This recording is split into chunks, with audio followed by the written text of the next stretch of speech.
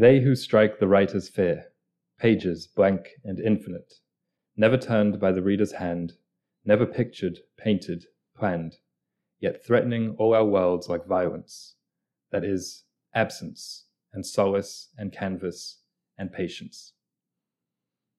Your words, as always, have stirred my soul. Aaron, thank you for sharing. Thank you. Perhaps I'm too much of a fan. I feel like I probably seem like biased. No, my poems are mediocre. But just to introduce the episode and indeed the new series that we're starting, this is the first episode in our new semester in Solacene, all about storytelling. So this is the third season or semester that we've done. The first one was about degrowth, the second was about education, and the third one will be detailing and exploring and discussing the broad topic of storytelling in the Solacene, which is one of our favorite things to talk about in the whole wide world. We were originally going to just do art. Yeah. However, art, when you begin to think about it in the context of creating the ideal world, bit broad. So we decided to split it into segments over the years as we ideate the ideal world here on Solacene.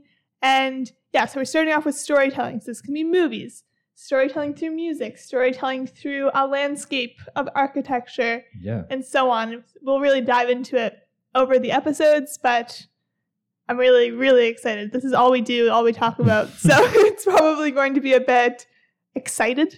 Yeah. Well, hopefully it still sounds listenable. Mm-hmm. For all you listeners who are brand new to the podcast, Solacene, as we mentioned, is kind of our fictional or rather imagined future, which is a time where all of the unsustainable and ugly and just bad kind of structures and systems of today are fixed. Mm. The podcast is structured in a way that we enter each episode with a couple questions. We spend the episode discussing them, and then we come out of each episode with a couple more questions to discuss in the next week, and in that way it just keeps going, all under a single topic. And this here is storytelling. And the first question that we have started with is, which story is the best analog for the current times? Mm-hmm. But even before we get into that, because I already forgot, you can mention it if you want. Yeah, so normally when we do each semester, so far we've released a zine as a companion textbook. They're very small, but tiny little textbook to accompany the semester, because our tagline for Solacene is beautiful, sustainable, and tactile. So on the podcast, we often try and discuss beautiful and sustainable ways of being to inspire us to make today a little bit more like the Solacene. And tactile, because this is audio, we wanted to release something physical. But for this semester, because it's storytelling, it really is a bit more artistic, and I think the series is going to really take form as we go on and not just have a beginning form like the other ones did that we could publish in a zine. We're going to release what we're calling field notes, which will be, if you sign up through, there'll be a link in the description, a Google form or something, to give us your email. We'll share our field notes with you. Field notes is, the idea. So it'll be poems, it'll be pictures, it'll be other artists we find inspiring, and hopefully as the weeks go on, we'll collaborate a bit with some other people, is my hope. Yeah, it's, I would say it's less tactile than the zine, of course, because it's an email kind of letter that we will send out every week. Mm-hmm. But maybe what we've traded in tactility, we've gained in accessibility. Yeah, and collaboration. It'll be free. Yeah, it'll be free and just easier to get, and there will be more of it than there is in a small zine. Yeah, and our hope is that perhaps at the end there'll be something physical we can release to share with you. It's really, as I said, it's going to take form as the semester goes on, and we'll likely return to the zine format in the next semester. And if you want to know more about field notes, there will be an small episode coming out probably this Thursday or Friday when we release it. Yeah. So this is just a little sneak preview. Yeah, I'm literally so excited because I always want to emailing people who listen to the podcast. So this is going to be a weekly excuse to send out emails. Love it. The first question, which story is the best analog to today? This was weirdly challenging for me because I've heard a couple stories in my life. Yeah. I have experienced a few days of my life. So it was hard to nail down one exact story and one exact part of society. So of course I did two. I also did two. So we both kind of cheated on that question. Mm-hmm. I kind of did one that is like meta, as in which story is the best analog for the current times with regards to the storytelling of the current times. Mm-hmm. So it's about stories. Mm-hmm. And I did one that is a little bit more about identity and society. So I'll start with the first one, which is about storytelling. Yeah. And it came to mind instantly as soon as we came up with the question, which was Peter Pan. Ooh. Which I know is one of your favorite movies. It's true. The animated one, that is, the Disney one. And there's a few reasons that I chose Peter Pan, but the first and the most prominent was just that I do believe in fairies, that part with Tinkerbell.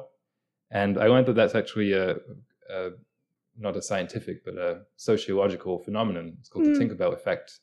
And that's a term for things that only exist when we believe in them. So that's what I thought would be interesting to talk about on the Solacene, because I have always thought that like a concise way of summarizing what this podcast is, and indeed like what I like to do with my life or would like to do, is to just be the people saying, we do believe in fairies, because it's like Tinkerbell's losing her glow. That's what happens, right? She's in the jar. Yeah. I feel like Tinkerbell's in the jar right now. Yeah. No, I agree. I was thinking a bit about like why we're doing this series, which we touched on a little bit, like because we just want to, basically.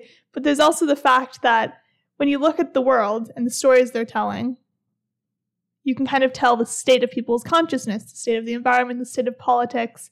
And I feel like right now, as you said, Tinkerbell's in the jar. We're telling postmodern art. We're telling postmodern stories, these really corporate movies and so on. And I feel like, yeah, as we begin to imagine the type of stories told in the Solacene, the fairy will be unleashed. There'll be a bit more, oh, this is a good time. These people were happy when they're looking back on the Solacene people and so on. And yeah, I feel like we're telling a lot of stories as well that are like, you can present the facts, you can present a case study, but you need to have the magic in there in order to be able to get across the actual emotion behind it. You can say, yeah, the climate's increased by 1 degree since industrialization. It's like, okay, so we just need to reduce the temperature. That's not hard, but it's just so much more. It's the culture. It's the way people are. Yeah. So I had this image of Tinkerbell in the jar and us saying we do believe in fairies. But then when I actually came to kind of elucidating that metaphor and asking, what does that actually mean? So what are the things that maybe people don't believe in that we espouse in Solacene? One of them I thought was human goodness. I feel like, and a lot of this has come with the internet and like this second awakening of self-awareness that we've kind of undergone as a society, where now we're always exposed to bad things. And we talked about this a lot on the podcast, and I think people know it intuitively. But what else do you think, aside from human goodness? Maybe like a future? Yeah. As I mentioned on a previous episode, also, I spent some time at university graduations last month, just on like a part-time job. And I was listening to a lot of the speeches, and some of the language, or a lot of the language, was so almost defeatist, like so pessimistic and so dark as to be defeatist. And I was like, this is funny, because convocations, typically you picture it being the opposite, very almost annoyingly saccharine and light and uplifting and want to be inspiring. But this was like, you guys, good luck out there. This is the last. This is the last. Yeah, there was a sense of that. Yeah, there was a sense of last chance saloon. Wow. How else is the fairy in the jar? Yeah. We've also just, it's almost like we don't allow ourselves to indulge in any goodness that we do see. Oh, yeah. Because it feels like we don't deserve it, if that makes any sense. It's like, okay, you're walking down the street and you're like, oh, this actually is a nice day. This actually is a really nice art installment done on the street. This really is a nice moment. But I feel like, me personally at least, the last couple of years, especially since the pandemic, I've been having a hard time letting myself just actually be happy, because there's so many dark things happening in the world that it's very challenging to just have that lighthearted, childlike wonder that I really, really want to have and almost need to exist. But I feel like we don't let ourselves, because we're afraid. Not afraid, but we just feel bad. No, that's definitely true. Again, I think it comes from the news a lot and the internet and mass media in general. there's a lot of those kind of personality things. And I'm going to get into that a bit with my story about identity. But just speaking about like structures or society, I think with the Tinkerbell effect, an obvious one is money. I think that's something that young people love to, I've heard young people love to really point out, like, money isn't real, right? That's just a thing that everyone buys into, as in it's a prime example of the Tinkerbell effect. And it's like, yeah, that is true. No, but we do believe in it, and that's it works, or it seems to be working. And not to cast any value judgments on economics or capitalism or anything that in the last, say, 10 years people have become very disillusioned with, to the point of saying this doesn't work, this doesn't exist, this is a myth, is a common one as well. Yeah. But I think often when we say about these things, like capitalism is an important one. Like for young people, well, that's broken, that doesn't work. So basically, a lot of people have stopped believing in that. Which is, again, I'm not making a judgment on that, but there's nothing kind of filling that gap that they do believe in often. I think it's just, similarly at these universities, there was a lot of criticism of the institutions themselves, of the university. And I understand that. I understand why. I'm not saying it's all unfounded, but I'm saying, what does it mean that every single thing is called into, not even into question, but into disrepute after, say, hundreds or maybe even thousands of years? Religion is another one. I think the Tinkerbell story is a clear allegory for religion and faith. Yeah, that was what I was going to say next, is we've, for basically all of human existed, all bought into different stories across the world. Exactly. Which, when you break them down and say, oh, well, this isn't legit, I feel like you can deconstruct a faith, or you can deconstruct any story. Any story. And that's what I was trying to get at with, like, the American dream is a story.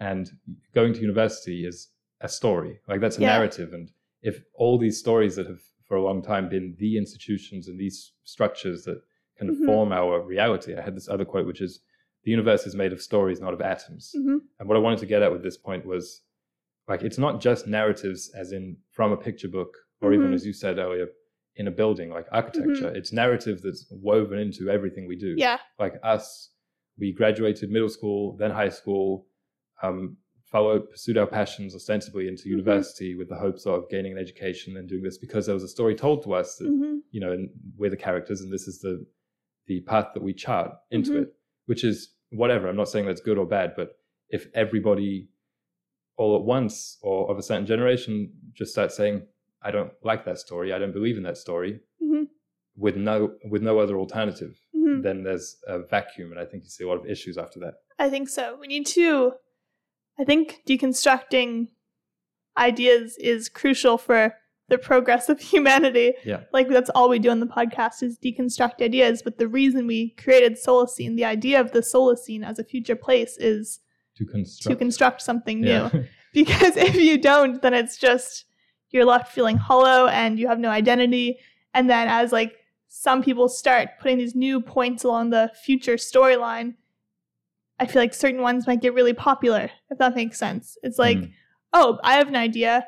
People can actually, like, we can live in a socialist society. And I feel like everyone who hates capitalism has just clung on to the idea of socialism or even communism without considering the fact that there could be alternatives. Yeah, I mean, if that makes any sense. Those, like, if someone's, like, again, this, I don't want to get like too opinion. It's not opinion about economics whatsoever. If someone is a socialist, then they're a socialist. But it's the people who just reject and don't even embrace those things that I'm mentioning. Like ideologies, that's another thing. Yeah. That's another kind of issue with the way that you're accepting stories and narratives, I guess. But it's when there is just a void in people's lives, like a nihilism, I guess. Yeah. Anyway, another Peter Pan notion that I think might be relevant for today is the Peter Pan syndrome, which is kind of a pop psychology term, I guess. It's not a real term, not a real medical kind of diagnosis. And I know this has been talked about kind of ad nauseum over the last like 10 years, I would say, especially with regards to men. You know, people say like, oh, it's the man-child who plays video games and his partner is like doing the chores for him and things like that. And again, that's kind of neither here nor there, but I do think it's a useful term to describe what is happening to all of us, I think. I think so. So men it's and like women, with regards to #adulting. So is this like the infantilization of people? Is that what the syndrome is? Yeah, basically. So it's like we all are basically kids, but not in our world outlook, the way that I feel like you and I always say we need to be more childlike. Yeah.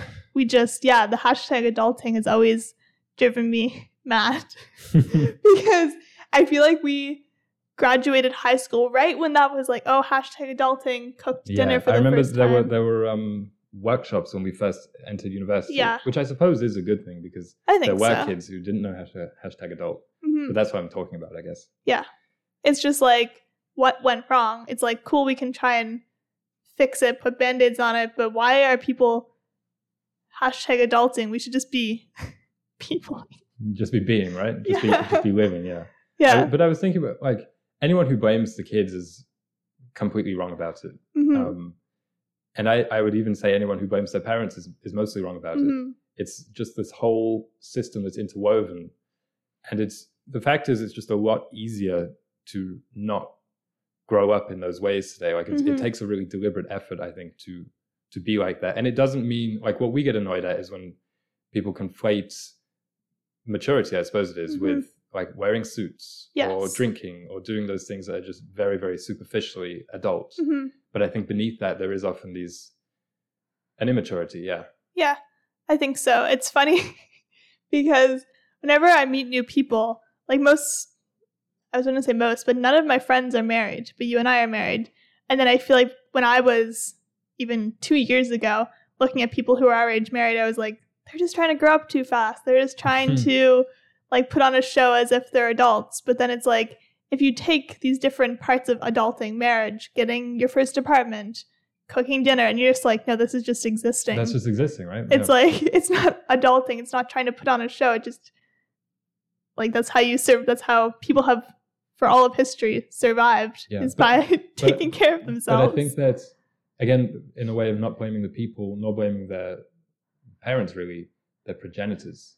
It's like, let's say with marriage, there is a 100% culture like ingrained into people from a young age with regards to dating that isn't about getting married young. And not like, this isn't that podcast about like getting married young or whatever. It's just an example. Or getting a home is a better example. Yeah. Because people want to live by themselves for the most part. Yeah. They can't. Like that's it's a big problem. It's an economic problem. This is the way that economics is woven into our stories. Like the reason I was kind of reticent to mention the Peter Pan thing was because that blames Peter Pan. But really, I don't think it is most people's fault exactly. I just think that we are stuck in this. Like, I think I have a little bit of it. I think you have some of it. I think we all have it. I think so. Going into this is my kind of the other side of the coin. My third point about Peter Pan is Wendy's father. Okay. You know him? Yeah. So he's the one that at the start of the story tells her to grow up. And he's like, oh, I don't want to hear about Neverland and all this stuff anymore. You need to grow up. And he's very rigid and he's very strict. And he basically has no imagination. Like at the end of the story, I think he sees Pan's boat or something flying in the sky. And he says something like, oh, I think I've seen that once upon a time when I was much, much younger. So that's like his childhood. He's remembering it. So it's not a good thing to completely forget your childhood or have no imagination. But the reason I mention this is because I think the story today is that it's almost a binary choice. People feel like they have to be the man-child, if you will, the Peter Pan, or the Wendy's father living in an office. It's like Neverland or an office where your life is dictated by numbers and money and your company and things like that. And that's the story. And that's an awful, ugly binary. Yeah, I was literally talking about this yesterday about people in rural parts of Canada, because we didn't grow up in the city, so I really have no idea how people growing up feel. But we were discussing, okay, you grow up, you reach 16, 17, and it feels like you have to make a choice to either stay there, buy a house, get married, have kids, or you go off and live this artsy life in like a city nearby or like another city in Canada. And those are the two choices. There's no, living an artsy life in your hometown, moving away, slowly working, and then maybe buying a house there. Like it really felt like either the people who are leaving, they're out of here, they're going to go do cool things, in air quotes, or they're going to stay and, work a job their whole life. Yeah. Which is like, it really feels like those are the only two choices when you're growing up. And yeah, in the Solacene, I feel like that will not be the case. There'll be much more choices, many more things modeled to us, because perhaps even modeling is a part of storytelling, right? Yeah. That's what it, like, our story is our parents, happily married, having kids, working, retiring eventually. Like, that's the story that's told to us. And so that's what we will live out, basically. Yeah. So a lot more inputs so that people feel like they have more choices than just the nuclear family or the hippie runaway kid. Hippie runaway kid. Yeah. Your story? I don't know what I am. No, I mean your story for the episode. Oh, I thought you were trying to say am I the hippie runaway? No, that's not for the podcast. Okay, therapy. My first story, weirdly enough, was a kind of similar part of culture that I was critiquing. And it was the story of Jonah from the Bible. I'm going to pull up the Bible to read an excerpt. Very heavy, so be careful. So Jonah is like I don't want to say the smallest, but it's pretty much the smallest book in the Bible. My favorite, obviously, because it's short. I had a Bible observation I'll mention just while you're looking for it. Yeah, sure thing. Which is that in the poem that I wrote to open the episode, it was born out of writer's block, because I thought that was something that terrifies anyone who's trying to write, which is just the blank page and your inability to fill it. But then I was also thinking that it kind of is something that would terrify the reader as well, the idea that what if there are no more stories to read one day? Yeah. Isn't that scary? And it made me start wondering if we are too addicted to stories now. Like if we are too overexposed watching a movie every night or reading a book constantly and going from story to story with very little break time in between. And I don't even know if this is just it was a question I was asking myself. I don't know if it's true that we do this too much, because stories, as I say, they form the fabric of the universe, and they have done since forever. So maybe that's something for next week. Do we have too many? Yeah, that's a good question. Being exposed to too many stories today. Like with the Bible, it was an example because obviously you were raised Christian, so you had a lot of Bible stories, as people have been for thousands of years. Yeah. But I was also wondering, in addition to the Bible stories, you also had VeggieTales. I did have the VeggieTales. And you also had Finding Jesus, the animated Christian version of Finding Nemo. Yeah. Like you had all these additional things that maybe people for so long didn't have so much. Yeah. So that was just something I thought we could talk about next week. Yeah, that's a good question. And some historical examples. Was all of the time decorated with telling stories? It feels like perhaps I think it was. That's why I don't want to criticize it. But it's a good question. So basically this story, to sum it up, is there's a man named Jonah. He's a prophet. He is living in history, and God says to him, you need to go to this town called Nineveh, which is so corrupt that people cannot tell their left hand from the right, is like the quote from it. And so it's like none of it today. No. Nineveh. And so Jonah's like, no, I'm not going. These people, why would they deserve mercy, basically? And God's like, because everyone deserves mercy. But Jonah tries to run away from God, as one does, goes on a boat, and then he's sleeping below deck on the boat. He's the only Christian on the boat, and a storm starts. And the fishermen who were on the boat said, hey, weren't you trying to run away from God? This is your fault. They throw him overboard. And then he gets swallowed by a giant fish, lives there for 3 days, and then while he's in the belly of the fish, is praying, hey, I'm sorry, I'll go tell them in Nineveh, whatever. And then so he's spit out on the shore. He goes to Nineveh, and he says, okay, in 40 days, God's going to burn down the city.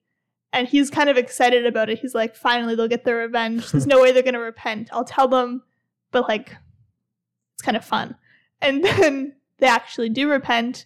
They all are like, oh, shoot, we were blind. We couldn't see what we were doing wrong. And then Jonah's grumble, grumble, grumble, leaves the town, goes up on the hillside, excited to watch God smite the town. He's like, there's no way God would let these people, even though they repented, there's no way he's going to let them live. So he's just rubbing his hands together. God doesn't smite the town. He says, I've changed my mind. And Jonah's like, you don't change your mind. And Jonah's just grumbly. Anyway, the analog to today, I said Nineveh is like the young people who have inherited the world today. Yes. And I'll say most people alive today, they inherited this issue. And it's like we really can't see the light. Like, we can't see what's wrong because it's so ingrained. There's plastics in the water. There's like, even if you try to live your very best life, you're in Nineveh, like, you really can't see. It's a wicked Yeah, problem. it's a wicked problem. And then I said, God is like the knowledge of solutions to the climate crisis, but also the mental health crisis, which have like been around. Like, they're there. They're offering a solution for years and years. Like, we always knew we were making the wrong decisions. Then Jonah's the in-between between the people who are alive today and the information that's just kind of been hidden for years and years.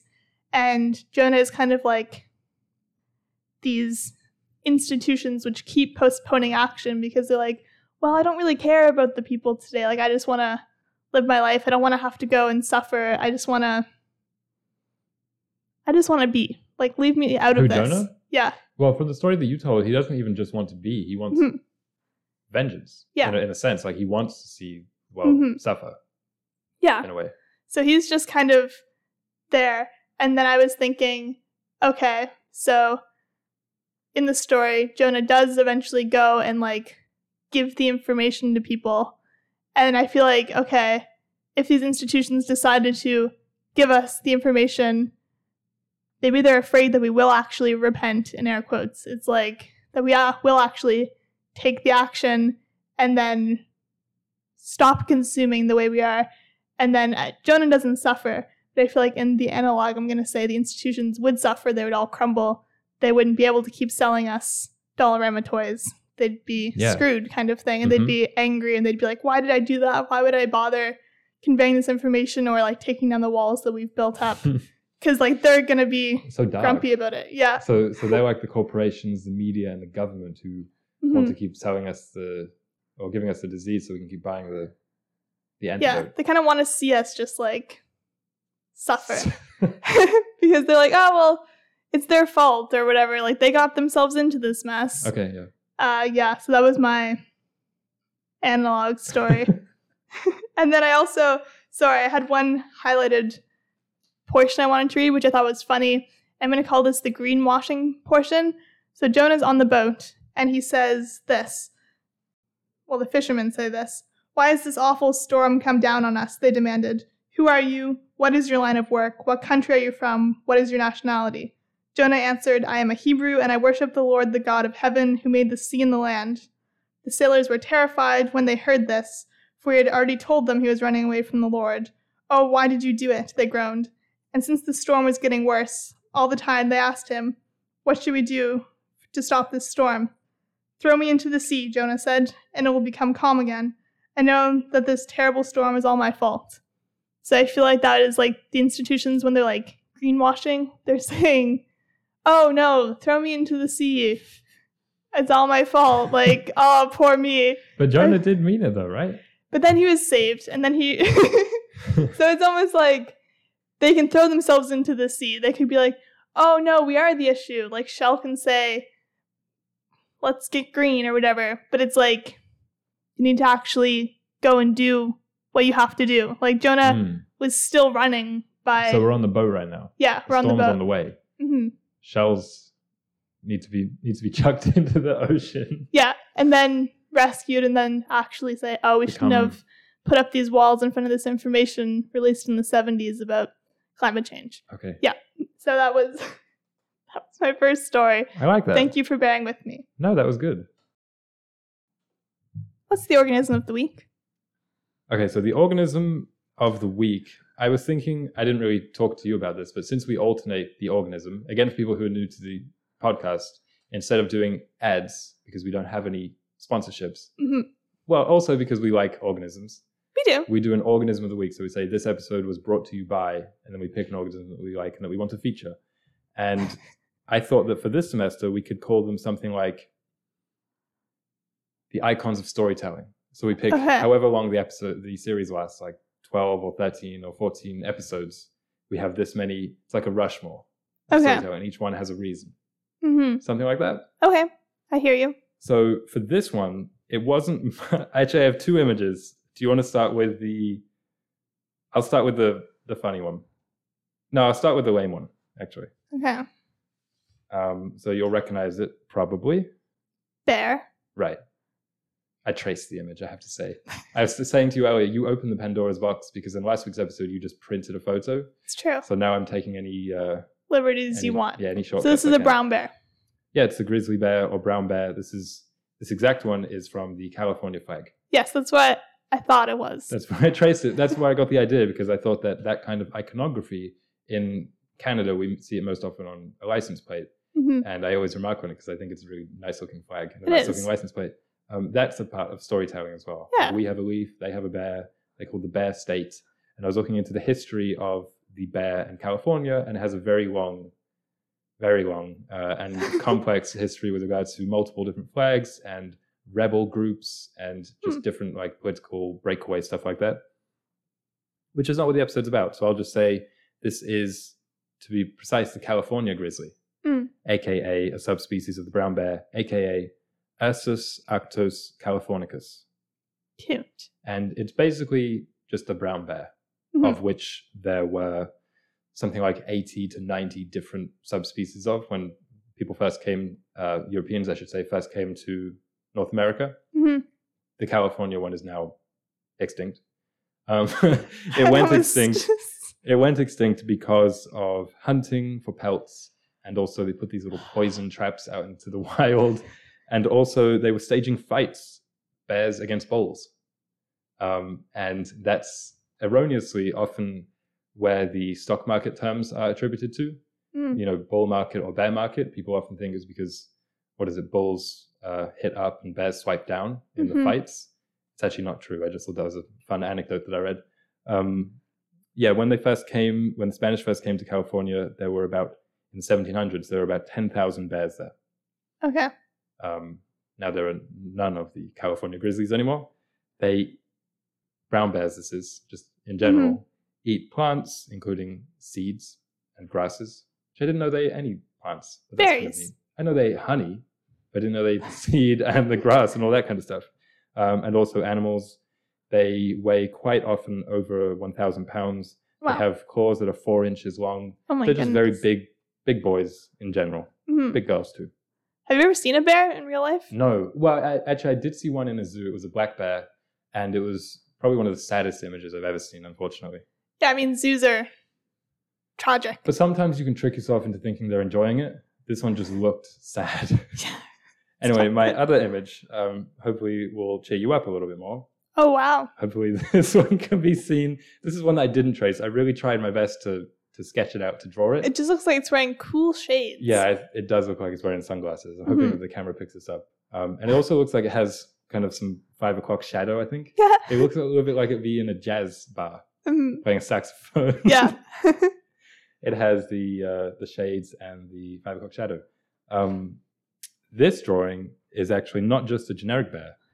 This one was called Bart the Bear. Bart the Bear. Yeah, his name was Bart. Excuse me, not Bart the Bear. This is Bart the Bear 2.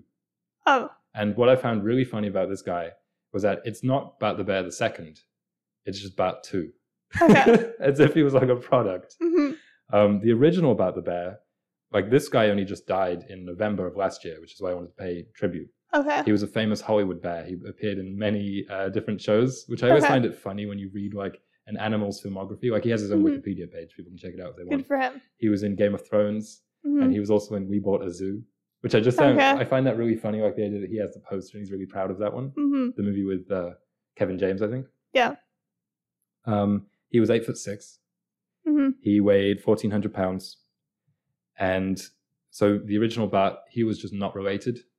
That's all. He came long before, but they just called this one Bart 2. And he is survived by his sister, Honeybump, which I thought was funny to mention. So Bart and bears. Bears are obviously a very common motif in fairy tales and also in modern stories. What's your favorite like bear story? I liked Little Bear. Yeah, Little Bear, that is nice. Yeah, Little Bear was really wonderful. It was the only show I really watched growing up that wasn't VeggieTales. And I remember my mom telling me a story. I'm pretty sure I remember the day when I realized what like TV was. So I was like, I really, really want to watch Little Bear. I know it's not like TV time, but I was like, I just really want to watch it. I was sick or something. My mom was like, no, it's on Thursdays at 3 p.m. and I couldn't wrap my head around it. Oh, wow. And I remember then realizing, oh, this is like a product. I don't know what I thought TV shows Kids were. today will never know that because they stream everything. Yeah. Did you ever watch, my favorite bear thing, I think, is Bear in the Big Blue House? Yeah. Bear in the Big Blue House. I used to love that. That was my for life. young children, right? Yeah. That was a very, very beautiful show, I think. And I really like the bear in it. Yeah. It had the moon, right? The moon that like smiled down. Yeah. I like that. My mom, maybe I only watched bear content growing up. But my mom recently reminded me of the fact that when I was 3, she went to Florida. She like won a trip with work or something. And she said she went to the Bear in the Big Blue House show. I don't know if it was a Disney show, but must have been Universal or something. She went and sat amongst all the 3-year-olds to watch it, like a live recording or something, just to tell me. And I was like very young. And she reminded me of that recently. She said, that's how much I loved you. And I was like, but why would you do that? But she did that. That's how much I loved it. Shout out. Yeah. So I'm going to go into my next story, which is about plastics. Because you and I remarked the other day upon the fact that, okay, you could live your life on an organic farm, never eat anything store-bought, and still have microplastics in your blood. Unfortunately, yes. And yeah, so I chose the work of climate fiction called The Emissary, which I've talked about before in this episode. It's one of the only climate fiction books I've read. I've tried to read other ones and really disliked them, like Flight Behavior I tried to read recently, and we both agreed that is not my favorite. But The Emissary, highly, highly recommend. It's 150 pages, even less. Quick read. Quick read. It really makes you face up to some hard realities about existence. So it's set in the future in Japan in this kind of not post-apocalyptic, but like tipping point, I would say. And so we don't exactly know what happens. All we know is that the soil was polluted and that kids are being born very, very frail and increasingly frail every generation. So it goes through the day in the life of this man, and he's like, we think close to 100, if not like 130, and his young great-great-grandson, who is in a wheelchair, has gray hair, has no teeth, is just like very, very frail. And it's like we don't like to think about the fact that kids are being born into this situation where they have microplastics in their blood and where an orange today is equivalent to 5 oranges 60 years ago. Yeah. And this book is a lot about that. And it is fun. It's lighthearted. So it's like you don't feel gross after reading it. Like I feel like most climate fiction you do. So it's really just a recommendation to read to make you face up to some of the kind of harsher realities, like the medical realities almost, of the fact that if we keep going down this path, like the species is going to be biologically affected. And I'll just read an excerpt to give you an idea of what it's about. So I'll read, I guess, 2. Those are the nettles everyone's talking about? Why not buy a bunch to cheer Tokyo on? Yoshiro should have been suspicious when the shop owner, whose usual pitch was, "This tastes really good," suddenly asked him to cheer Tokyo on, as if they were at a baseball tournament. He ended up buying a bunch, which he pounded into an earthenware mortar, then mixed with vinegar. Like, it's just basically, this book goes on, and it's saying, like, this page, like, nettles were the fad, because they figured a way to grow nettles in their hometown, because Japan was blocked off from the rest of the world. They weren't importing everything, they were growing it all, and it was all just, like, all the food doesn't taste good anymore. It's all very unnutritious. And, yeah, this is the other quote I wanted to read. Searching with bloodshot eyes for fruit for their great-grandchildren, old people wandered like ghosts from market to market. Long ago, only the prices of books and magazines had been fixed. Now the cost of fruit and some vegetables was the same all over Japan. Regardless of whether there was a surplus or a shortage of oranges, the price was set at 10,000 yen. Without inflation, there probably wouldn't be so many zeros attached to the price of a single piece of fruit. So basically, it's like they're eating paste to, like, survive. Like, there's really, it talks a lot about food in this book, and just about the fact that the old people, as they call them, are always like, oh, this doesn't taste very good. But the kids are, like, resigned to the fact that it doesn't matter if it tastes good, it just matters if... Yeah, and they don't know any they don't know any better. Yeah, and yeah, another part about this book is the Yoshiro, who is the great-grandfather, he said, I didn't realize until I woke up one morning and I was going for my morning walk that the rent-a-dogs are the only animals you see in the city anymore. And it's just like, I feel like we wake up some mornings and it's like, oh yeah, there is just no wildlife, or there's no, like, you realize something that used to be just a given is gone. And I feel like that happens once in a while to us, and it's going to just increasingly happen. And this book, yeah, is just very, very similar to today, but it's taken to an extreme so that it makes you realize the more minor things that are happening today that are analogous to the story. No, I like the sound of that, and I like that you said it's a little bit more uplifting. Because I think that is a good thing about the tone of today. Quite often, I mean, we're always critical of today, but it's good to kind of take your hat off when it's appropriate.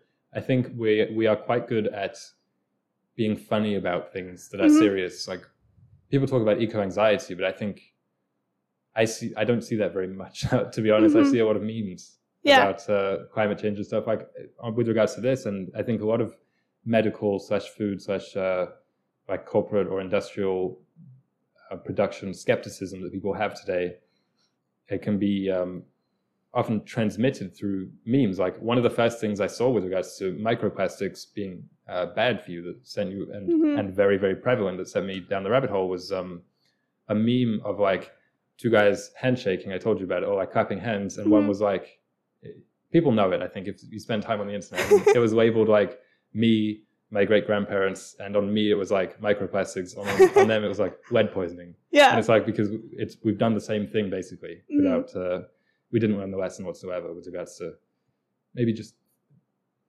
work things out, think about things before you put it in everything and everywhere. Yeah. No, I like that story. That's good. Yeah. One more thing on microplastics that made me shiver today. For my birthday, I got a recycled polyester sweater. And then I had black shorts on with this jumper. And then all over my shorts, there were these tiny, like, shiny little threads. And then I realized these are tiny plastic farts. I don't know what. These will never go away. These are just all over me now. But the thing about it is, it's a really nice jumper. It is a nice jumper. It's fleece. Like, you only really get fleece from polyester. But yeah, I was like, oh. But this is what you were saying at the start. You can't avoid it. You can't. It's almost futile to try and change your, not buy food in plastic wrapping, because it's like, well, the soil it was grown in, actually, that kind of thing. Exactly. My second story is quite the cop-out, actually, the more I think about it, because I wanted to do, for this one, unlike with Peter Pan, for this one, I had the idea for it, and I was looking for a story to match it. So the idea that I wanted to talk about was about identity, and about the way that our modern kind of crisis of identity has caused us to do various things that I don't think through history we ever did, and build up these various complexes, and we see a rise in things like narcissism. I mean, I thought about just using the story of Narcissus as told by Ovid, but I feel like that's just played out now. I feel like people talk about narcissism too much. Everyone knows it. There's not much to say about it. Narcissus was the person in Greek mythology who fell in love with their own reflection. I mean, smartphones and selfies and social media, that just seems a bit trite to talk about. Yeah. But then I couldn't find a myth or a story that accurately kind of reflected what I wanted to talk about. And I thought that itself was quite telling, because you can find a myth for most parts of the human condition. And it leads me to think that this is rather distinctly modern. Not identity crisis, because even the Bible, as you have already used or sourced, is full of identity crises. But the specific one that is, what am I? What is Alicia? When you look into the mirror, what is Aaron? Like, and we have deconstructed ourselves so much to the point that I think we think it's for jokes, but I don't think it's just for jokes that we go online and do quizzes about which Friends character am I, or we watch Seinfeld and we think, which one am I? Like, we have said that to each other. Yeah. And it's like, Seinfeld, I don't think was really created with that in mind, but because we're just searching for things now, anything to ground ourselves, to base ourselves on. We look at Seinfeld. Another example I had was in ancient Greece, and even Jonah did it in the Bible. When someone said, like, who is Jonah? He says, I am a Hebrew. I am a follower of this God. Like, even before he says his name, because that's what defined him. That was his identity. And in ancient Greece, they would list their ancestors. And now we don't do that because most people aren't religious. And if you introduce yourself by saying, who are you? I'm a Canadian. People would think you're kind of weird. Like, we just don't do that anymore because, as I mentioned with the Tinkerbell, we almost don't, it's not that we don't believe in Canada, that's silly, but we don't believe in it as an important part of your identity. Those things to a lot of people have been corrupted or they see through them. So they think. Again, not passing a judgment on that, because I wouldn't introduce myself as Canadian or English or anything like that. I mean, I struggle with this identity thing. Yeah, because they're so broad, and we know that now. Yeah. Almost like, okay, you could say, yeah, I'm a Christian, but it's like, but what on earth does that mean? But also, there's a disrepute in the idea of religion. So most people wouldn't do that even if they were Christian. Yeah, or that's true. I don't know. People would identify with so many things through history that we don't really do now. And I think that's a problem. When I was looking for myths, one article I found on Pinterest was called 51 Online Identity Ideas. And I was just thinking about that with avatars and personas. It's like there's a real vacuum of genuine identity. And quite often, I mean, one modern story that I thought I could use was Fight Club, which is kind of exposing the idea that today we are what we own. We are what we have. And obviously that's not a healthy thing, but I do think that's the closest to a common identity that we have. I think about people, deliberately buying logos or buying an Apple laptop or phone because you have to show that that's what you can buy, and therefore that's what you can be, kind of. I don't really have much of a solution for this because, I don't know, it's a big topic. I like to think of it as we are what we do. Yeah. That's something that I try and strive for, but I mean, I fall for logos all the time. I own a MacBook. You know what I mean? Things like, no one's kind of immune to it, but I think that's what we should be striving for in maybe a post I am a Hebrew world. Yeah, maybe we could find some stories for next week that are good examples of people who found identities. Yeah, positive examples. Outside of the modern identity. Yeah. I like that. And so is that your story or your discussion? Yeah, that was it. There was it was just this idea that by looking through history, you can figure out how the people were and therefore how we are different from it. So it's like if you look at myths and there's one that's conspicuously absent, this doesn't touch us on modern life. I mean, you have to be quite comprehensive, and I think I was. Yeah. Or even if it's not very celebrated, there aren't very many, because they're often quite repetitive myths, even within a culture, but especially across cultures. Across them, yeah. So if there isn't that, if there's just one obscure, then you might think this is a lot more common today than it once was. And it just shows that ancient, medieval, I would just say not even that old, pre-mass media, pre-1900 maybe, people had such different ideas of the self. And so I guess for this episode, the way of saying it was their narrative of storytelling was vastly different to what ours is. Yeah, you even think about what's it called? Little Women. And it's all the girls in it introduce themselves as the marches, and everyone knows who the marches are. Exactly. And they know their stances on politics, their stances on everything. And it's you just say, oh, I'm a march. Now if you went out and you said, then your last name. Who's that? You'd be like, a what? Yeah. So another question I thought for next week could be that of intertextuality, things deliberately existing almost just to reference other things, and especially how the internet has changed that. Maybe a history of that, but also how the internet has changed it. Shrek.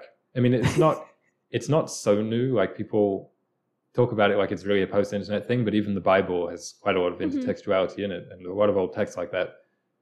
But really how the internet has changed it, and also its history. Because something I've been doing recently, it's a little bit off topic, but I was just scrolling through Apple Music and looking at new albums, and quite often all the younger artists I find more interesting in their description of the album. Sometimes they do a breakdown of the album as a whole, but also each song. There was a few artists, this wasn't just one, it was several different artists. For each song they would just say, yeah, this has shades of X. This is pieces of this band from the 80s. And they were obscure references, but it's I mean, I know that's how art is. Like, it's often we take inspiration from this, but I feel like we do it much more consciously and more fully all the time now, where almost everything is, this is giving X. Yeah. That's what they say, right? Exactly. That's what the kids say. Yeah, serving you X. Just the most unhip people. Serving X. Okay, so our next question was, since the Solacene will be the ideal future, what will the role of stories be? Yeah. Because there's nothing more to strive for. And I feel like that is almost a silly question, but also a kind of fun thought experiment. Yeah, I would say that's a fair appraisal. It's both of those things. Yeah. Because the reason it's a bit silly is because it's a utopia, but it's still full of humans. Like, we're not creating literal, like, Eden or heaven, like paradise. Like, there's still humans who still have everyday struggles. Yeah. There's still death. There's still illness, things like that. So that's why it's a little bit silly. But in terms of being a good thought exercise, it's almost like if everyone was a bit more healthy, I mean, mentally, and we were all kind of well-adjusted and things like this, and society was, moving in a good way. Like, you don't need escapism. Because I feel like for all of history, we've needed a way to escape. Right, history has been dark. Yeah. Then what do stories do? What's the point of them? What do they tell stories about? I had a few points. The first one was, of course, to tell cautionary tales. I think we do that, good times, bad times, historical cautionary tales, fictional ones. It's always good to talk about the bears in the woods. And especially as I think the Solacene will have a bit more of a frontier mindset. There will still be things to explore, and that kind of comes with cautionary tales. People will be ethical. I mean, like anytime there's a sense of good and bad, there are cautionary tales to tell about the bad, what happens when you fall off the path. Yeah. So I think that'll still be a part of storytelling. Yeah, I had that as like morals. There'll still be boogeyman stories, is what I said. Like, you will still be afraid to go in the woods, metaphorically speaking. Yeah. Like, you'll be afraid to act in a certain way because you've heard these stories about what happened to these mythical characters or these historical characters.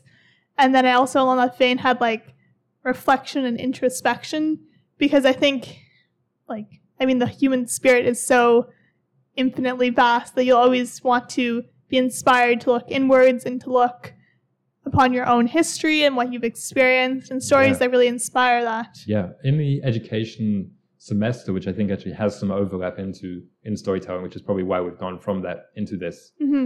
We talked about kind of a rite of passage for kids could be writing a memoir or journaling. It's about how stories can be very educational, but you don't have to be young. It can be at any time. It's like meditation, but we write it down kind of thing. That's good. I also thought about this small YouTube channel that I follow, where the guy recently, he talks about classical art and a lot about Shakespeare and classical music, and generally how things were always better artistically in the past than they were now.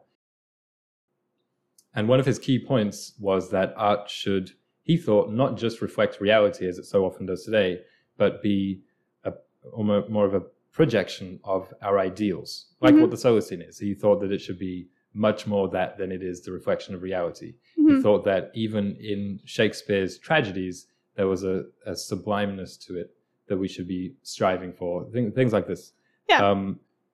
And I think that in the Solacene, it will be a little bit more skewed towards the ideals than it is now, that is, because I think now we don't have many Solacene. Like, the Solacene is basically us saying, oh, art's kind of depressing, especially popular art, because there's no pastorals. Like, that genre is just dead now. The idea of creating an idealized world and writing stories in it, reading stories about it, which is just a beautiful thing, has mostly been relegated to things like kids programming. So I think that in the Solacene, there will be much more of that kind of niceness. Yeah. Ideals. Another way of putting this is more people are telling stories of their own Solacene. Yeah. I remember in first year sustainability, this is my favorite course I ever took, and they said they're showing us examples of Eden, of paradise, of these basically propaganda that had been put up throughout the last 200 years about even, oh, this is a nice vacation spot. It looks like Eden. It looks like paradise. And they were saying, okay, even 200 years ago, there were these things, but you would go to the vacation spot, and obviously it wouldn't look like paradise. It would just be a nice field. It's like what you make of it. And I feel like, yeah, like for literally all of human history, we've been painting this idea that will never exist, but it's still very valuable inspiring to and so. Valuable. Yeah. And I think it doesn't have to always be backwards looking, doesn't have to always be pastoral. It can be technological optimism. Yeah. Climate fiction. What's the word I'm looking Solarpunk. for? Solar punk. It can be forward looking. And I think, the Solacene will have a lot more of that.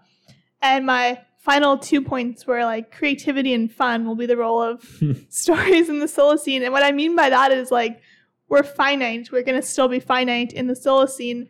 But when you read a story or write a story that is about another place, another time, another person's life even, it allows you to kind of expand your experience beyond yourself in a way that you never physically could, because your brain's capacity for imagining things is more than your body's capacity to experience things for the most part.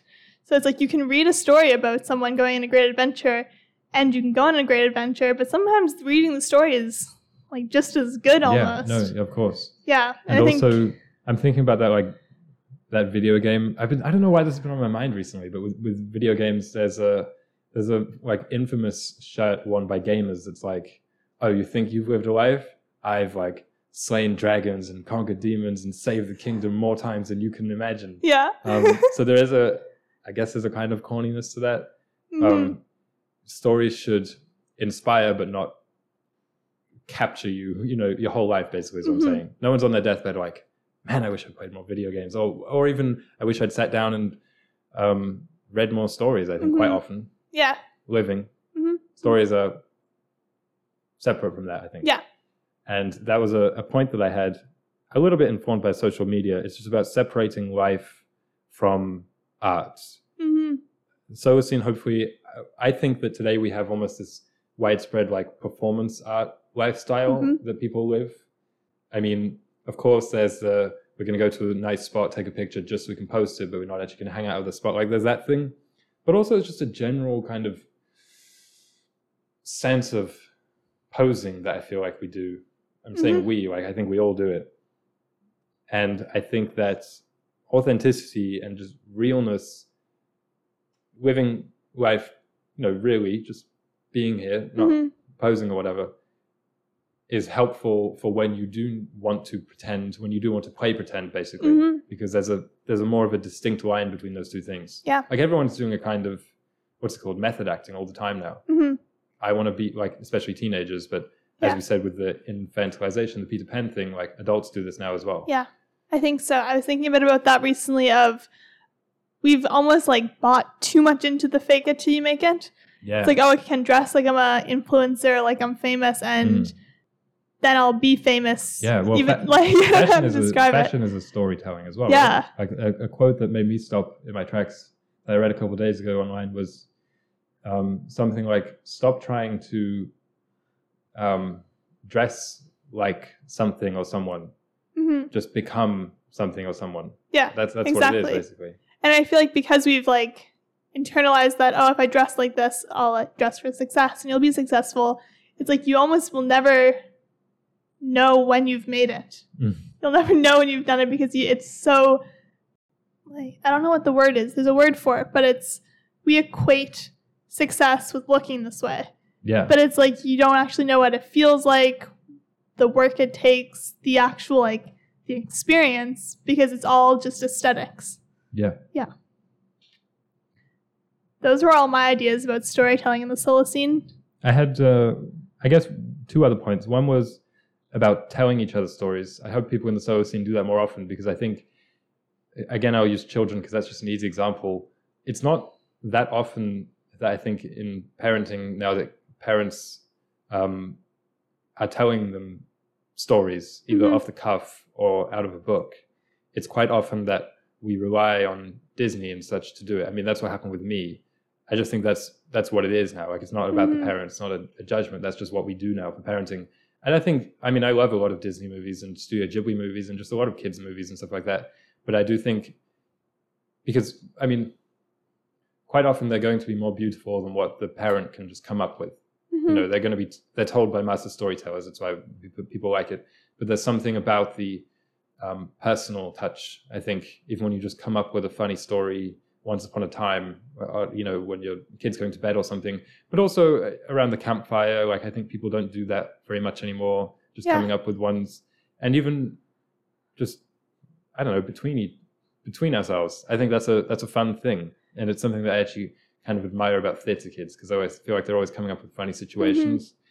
Yeah, it makes your experience as a human more personalized. That's what I was trying to say earlier with, I didn't realize that TV shows, like, everyone was watching them, because my dad did used to make up a lot of stories, and I remember him telling me, like, he never knew the lyrics to nursery rhymes because his parents never taught him, so he just, like, made them up to the tunes. So for most of his life, perhaps even today, he just, like, has these fake versions of nursery rhymes that he told and sang, and it's kind of funny because that's, like, a very unique experience. But people growing up today, like, people like the average person, we all have the exact same stories, the exact same histories that we are drawing from, which is cool in its own way, but probably not a very Solacene thing.